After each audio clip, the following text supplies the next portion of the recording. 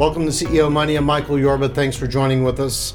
All right, I have three guests. These are guests from Sandhya Padala. She is the founder and CEO of Rex Programming. They all belong to Green Hill School, and they learned coding skills from Sandy and Sandy's school. All right, so Shruti, did I pronounce that right? Shruti, yeah.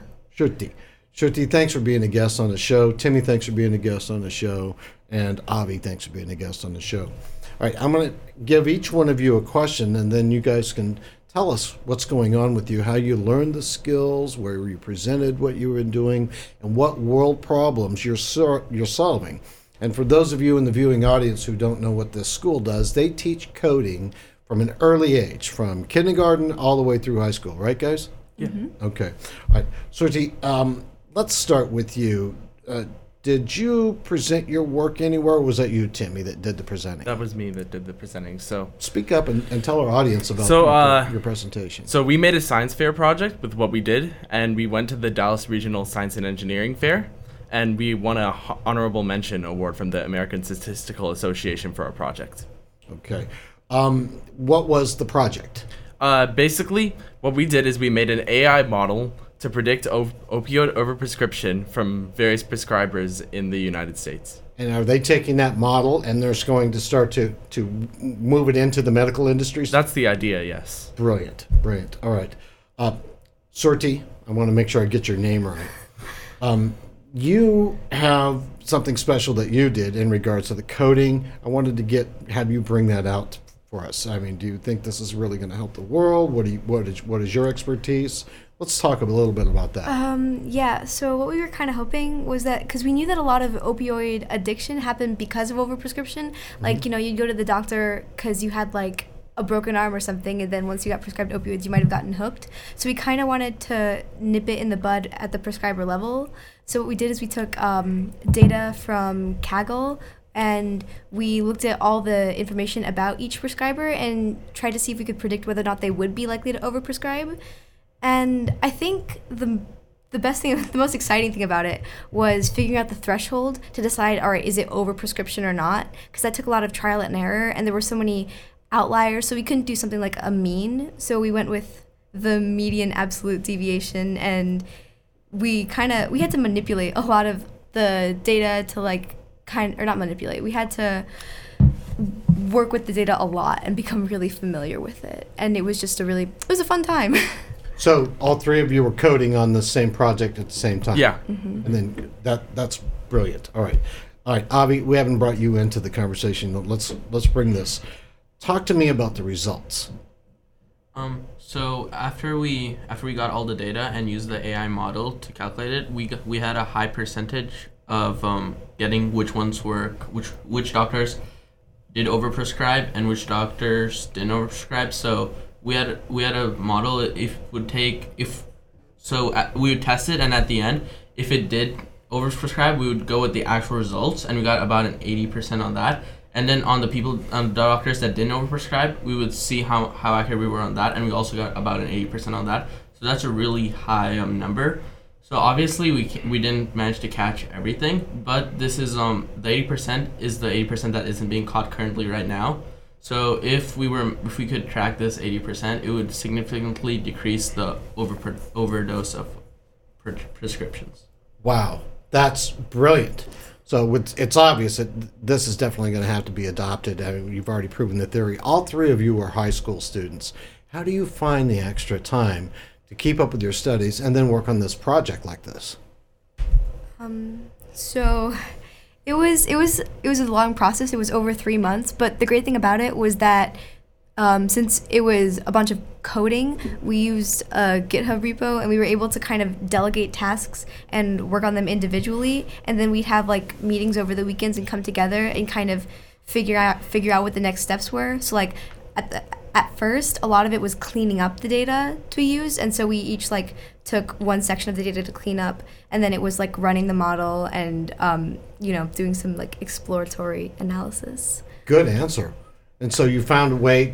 Was there any structure that came from the school that helped you organize the tasks that were delegated, or did you guys come up with that whole process on your own, just being part of the crew, if you will? Anyone? Okay, sure. So the teacher at our school, Miss Suarez, she was really like instrumental, I guess, in getting this entire thing done, because our school didn't have like traditionally have students go to the science fair. So she was like the fair administrator, and she did all of the administrative stuff, and she helped us come up with ideas for how to run the project. And yeah, so she was super helpful in the time management aspect of it. Brilliant. Is there anything else you guys want to bring out about the school, or how this is going to affect other people your age, and how it changed your life when it comes to what you're thinking about in college or after college? On the fact about affecting other people, I feel like if we can implement this, it would change a lot of people's lives, because there's tons of people that are paying a lot of money, and a lot of these people can't afford to pay these bills to go to a doctor, but they are, and in some cases they're getting the exact opposite of what they want. They're going to save lives, but they end up getting overprescribed and dying. So I feel like this will help a ton of people, especially the lower income families. It's really got to give you a good feeling about that. Is there any other projects that you are thinking about exploring next? So I feel like one of the best things about this project was it gave us a really good handle on learning about AI, like just in general, and learning about predictive models. So if we could like apply that skill to other sets, it would be super useful, I guess. Like there's so there's like a lot of ideas that we have about taking this project forward, and a lot of ways that we were thinking of, like even if the model is inaccurate in some way, like how to retrain it and retest it on other data sets. I want to know from each one of the three of you how this school, in your own words, how Rex programming helped you from where you were to where you are now, and what you think the influence was about going forward. Let's start with you. Okay. So I'm learning Java at Rex right now, and I'm set to take the computer science exam later this year.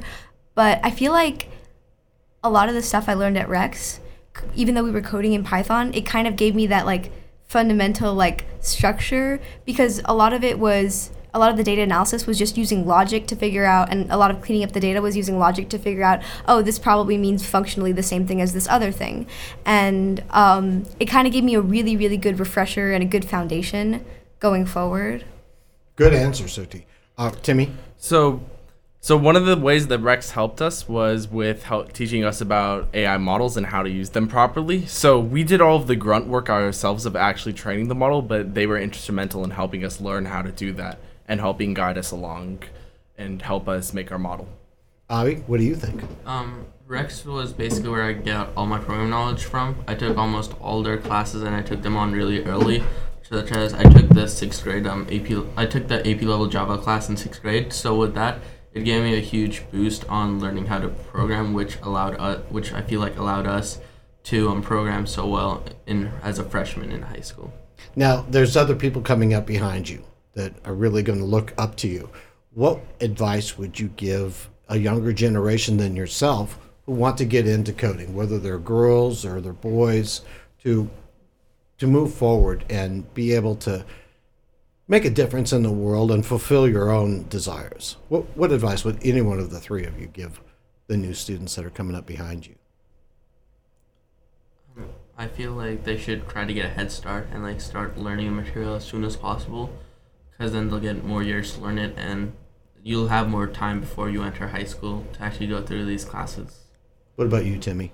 I feel like just learn a lot of languages. Don't stick to one language, because then as you look through multiple languages, you'll start seeing logic in all of these languages, and you'll start becoming more fluent with every language. And so even if you go in the future to a new situation where you can't use anything that you've learned, you'll have the tools to apply to make a solution that you want.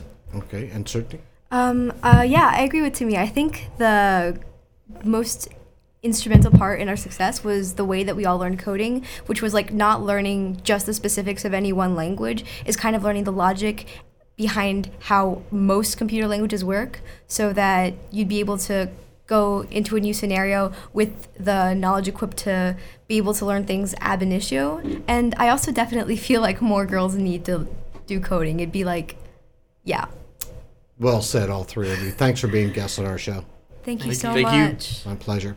You've been watching CEO Money with Michael Yorba. Thanks for joining with us. Don't forget, like us on Facebook, follow us on Twitter, and subscribe to our YouTube channel.